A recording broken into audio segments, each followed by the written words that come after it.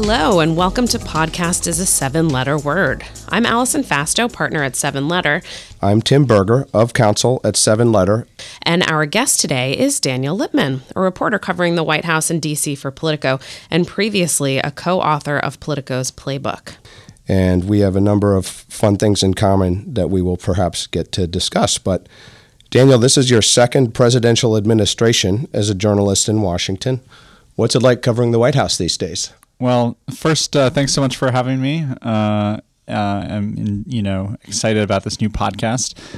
In terms of your question, this is probably the craziest administration to cover. I'm sure you probably think to yourself, I want to get back into the mix sometimes in terms of like the amount of news and just the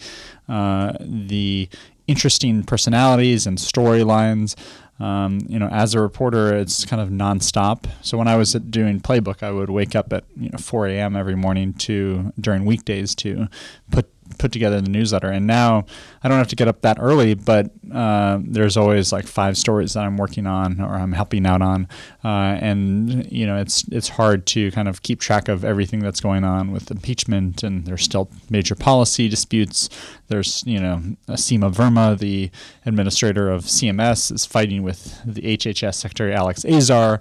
And so the amount, I think what's different about this administration is the people are less establishment folks. And so they were on the campaign, and a lot of veteran Republicans signed these these never Trump letters. And so they were blacklisted mostly from coming into the administration. And so Trump is having to rely on people who are untested. Largely. And so it's made it harder to fill lots of jobs that are still unfilled in this administration. And the amount of leaking and internal rivalry is pretty epic. And so there's always things that people want to kind of get out there, or things that are, I had a story this past week about a Treasury staffer who resigned because his mother paid for him to take, for someone in Rick Singer's Varsity Blues scandal to take online classes for him. And so, of course, he wasn't able to stay in the administration, and so he had to leave. And so I got that scoop. And so trying to get as many scoops as possible is very important. To your point about the Seema Verma and Alex Azar dispute, is it somewhat surprising to you that in the context of this administration, that has lasted for as many news cycles as it has? It feels like every day for the last week, there's been another nugget that comes out on that. Yeah, I think the craziest nugget was how she, and this was Dan Diamond and my Politico healthcare colleagues, that her jewelry was stolen, and she tried to get the government to pay for it back, which is probably not the wisest use of taxpayer dollars. But of course, it's surprising that there's always more kind of dirt to uncover, and people have agendas, and so and I think they probably feel like it's like open season to fight against each other, given that Trump's attention is on impeachment and saving his own job, and so he's less worried about. He's not obsessed with every cabinet secretary, and so he really pays attention to only a few. And so Maggie Haberman made that point on Twitter that if you're the Secretary of Labor or Education, you kind of get a free pass to, as long as you don't mess up and get like private jets like former HHS Secretary Tom Price, then you're kind of you have a free pass. Does it seem like the president, even though he ran that show The Apprentice and used to end it by saying "you're fired," that he actually doesn't like to fire people in government and in reality? Is that true? Yeah, I think that's totally true, that he will let people languish and he will want them to resign first. And he'll give hints, and he will kind of keep people out of meetings and won't keep people in the loop because his personality is to avoid conflict in private. In public, he loves conflict because, at Trump rallies and on Twitter, which is a public platform, that kind of feeds his urge to continue to fight. But in private, he wants everyone to, go along to get along, basically. Well, one is sort of posturing, and the other requires actual action, right? Yeah, and he is loath to make decisions sometimes, even though he prizes himself as this big decision maker. But he wants to hear every argument often. But he also doesn't read the policy briefings that people come up with him. Policy advisors and NSC staffers are going to give him, and so that makes it hard because there's an information gap, and because his attention span is not getting longer. So which reporters inspired you when you were thinking of getting into journalism and when you were starting out? Well, I think people like David Brooks and Tom Friedman and Adam Nagurney from the New York Times, and John Schwartz and Jim Rutenberg. These were all people that I had met, or many of them I had met in high school or college when I was trying to kind of see what I was interested in, and I watched All the President's Men eventually, and I. So Robert Redford inspired you.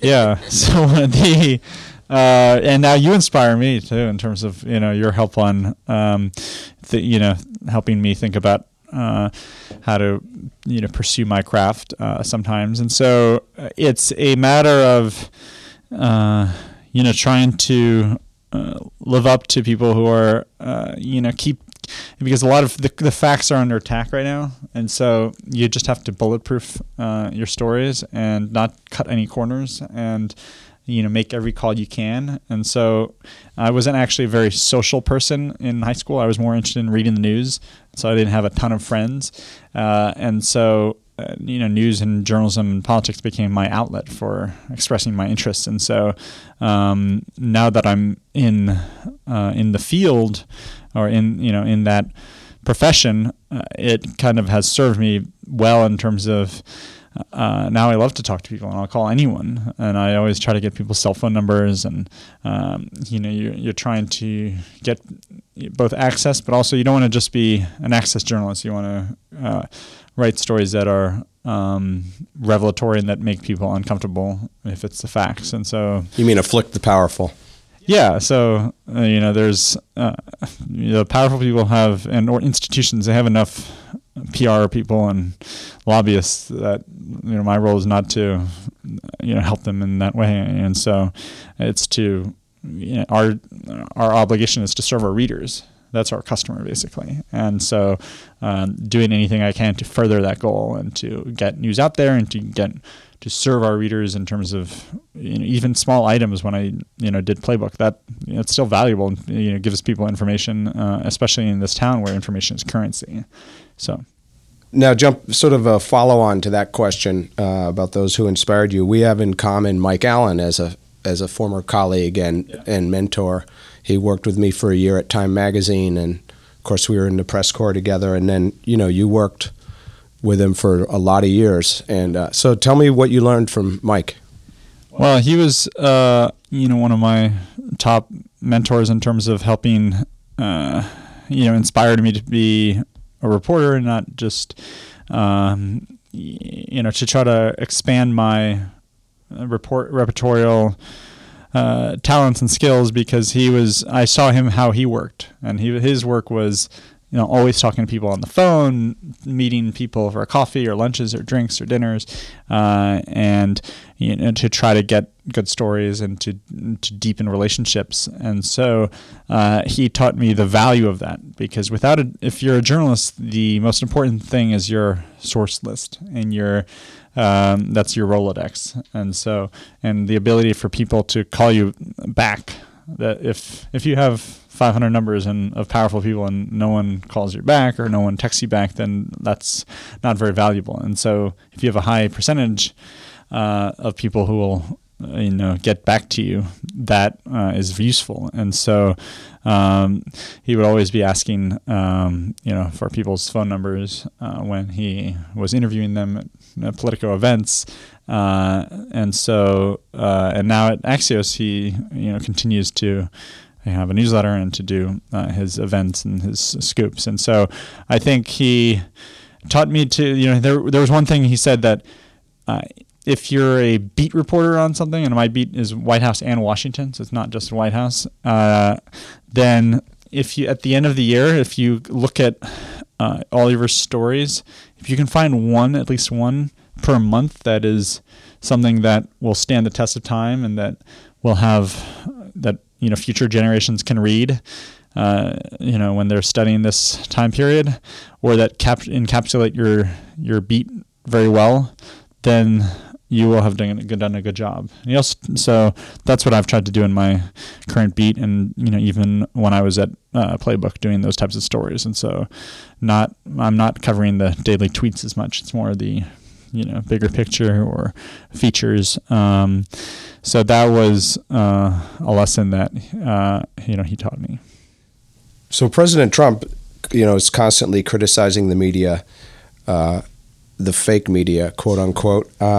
It's sort of part of his routine. How does this affect how you and Politico and other publications cover the White House? Yeah, I mean, you referenced earlier that the facts are under attack. I mean, very often reporters themselves are under attack. In so many ways, it feels like we're living in an era, a golden era of journalism, so much amazing work being done. And yet the public, perhaps a direct result of our president's words and actions on a regular basis, have decreasing levels of trust in what the media shares. I mean, it feels like a really difficult position to be in as a reporter. Yeah, although I think my theory about that is just to do my job the best I can and not to get too concerned about atmospherics and what Trump says, and because he's been saying that same line, and we've actually seen subscriptions at all the major publications like Politico, Washington Post, Wall Street Journal, New York Times just have a steady increase. And if you look at the approval ratings of the media, it's actually also increased slightly. And so I think that might be reflecting more liberals who are, maybe they were skeptical of the corporate media like Bernie Sanders says, and now they see our value in terms of we're holding this administration accountable. But that's something that you try to kind of put in the back of your mind, ignore, and like as long as you don't get death threats, then I don't read every tweet, or I do get emails every a couple times every week where people take issue with one story or another, or they call me fake news. But it's like I always say thank you for reading. So if they're reading, then you know that it's making a impact if someone feels obligated to write. But it's not you still get a lot of access at the White House, and people often call you back, and so but there's definitely sometimes concern among sources about, of course they want to protect themselves when they talk to you. So what would you say is an underreported story or topic right now? An underreported story or topic, I think I've probably climate change. I covered energy news and environmental news for E&E News, and I've done some of the environmental reporting at Politico as well, just kind of parachuting in on different EPA things. And I think if you look at I'm not a climate scientist, but if you look at the projections, it just, there are stories written about it, but because people are focused more on impeachment, the damages of climate change that are already happening, sea level rise, and the future projections, that I don't think that's getting enough play. And so, and of course, you have a president who is a climate denier, even though his own Turnberry in Scotland, my colleague Ben Schreger wrote stories years ago about how they would factor in climate change in their plans, and they would tell the Scottish government, about how climate change was affecting their properties or whatever like that, or they need a seawall or something. And so that is something that I think is just, this is an existential thing if you believe the scientists. And so the waters are going to rise in the swamp, huh? Pretty much. And so, I think what will eventually happen is that if you get the carbon levels, if they get high enough, and or the CO2 levels, then they'll have to go to geoengineering in terms of creating different technologies, billion-dollar devices to try to turn back the clock on climate change. This is kind of the Twitter era where brevity and quick takes and hot takes dominate, but you spend a lot of time on long reads, and somehow that's a niche you have at Politico. Tell us how you approach that.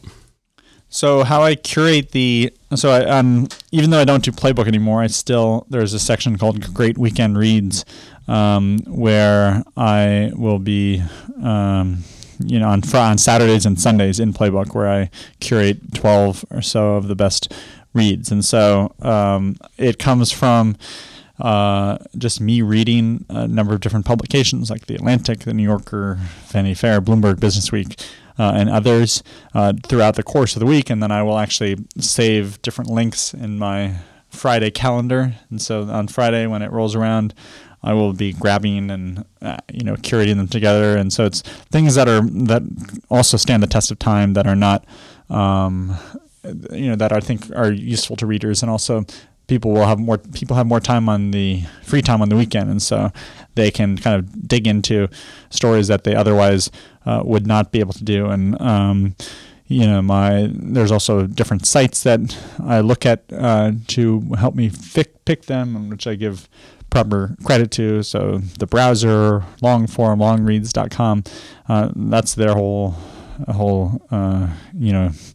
business platform. And so that's I will be looking at those sites as well. And other people send me pitches, and my girlfriend Alice Lloyd, a freelance writer, she is a big fan of these, and so she will sometimes send them. So I will people can send them to me too, Daniel@politico.com.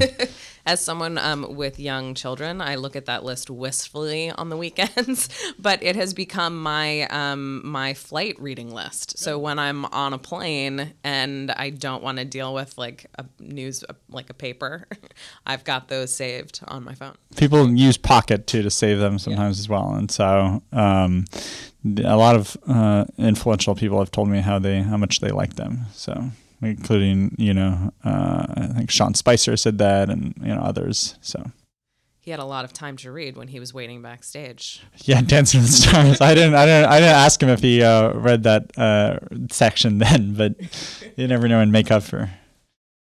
So, while obviously fake news is hyperbole, people do make errors at times, and that's the number one thing as a journalist that you try to avoid. You try to be accurate, you try to avoid errors. So any pointers for your approach to trying to avoid errors? And then we'll come to your, you can give us a nutshell of your origin story, which is related to errors. Yes. So it's a matter of just being, if you've talked to enough people for a story, then you kind of know where the truth lies, hopefully. And so I transcribe every interview I have that I want to use for a story, and so I can get exact quotes. And then often checking with people again if you have a question, but also so I had this long piece earlier this week about Christiane Allen, who is Rudy Giuliani's 20-year-old spokeswoman, who's a college student, Instagram Liberty star, right? Instagram MAGA star. She goes to Liberty University online, not in person, and she's embroidered, kind of made up some of the titles she's had with various places like the Trump Victory Committee and the Daily Caller and the 2016 Trump campaign, which she claimed she was a spokeswoman when there was only like Hope Hicks and Katrina Pearson who were the official campaign spokespeople, and so so that ended up being 4,500 words, which is probably one of the longest pieces I've ever written.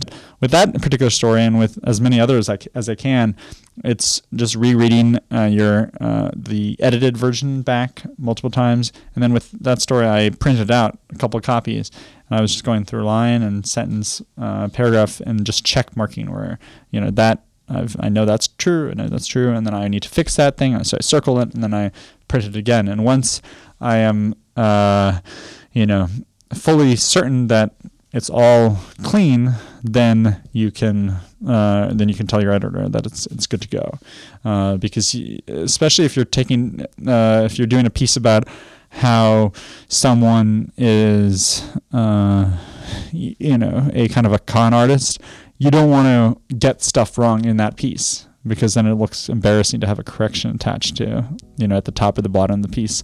And it just gives more grist for people saying, if you can't even get basic facts right, or if you can't spell people's names properly, then why should I believe you? So.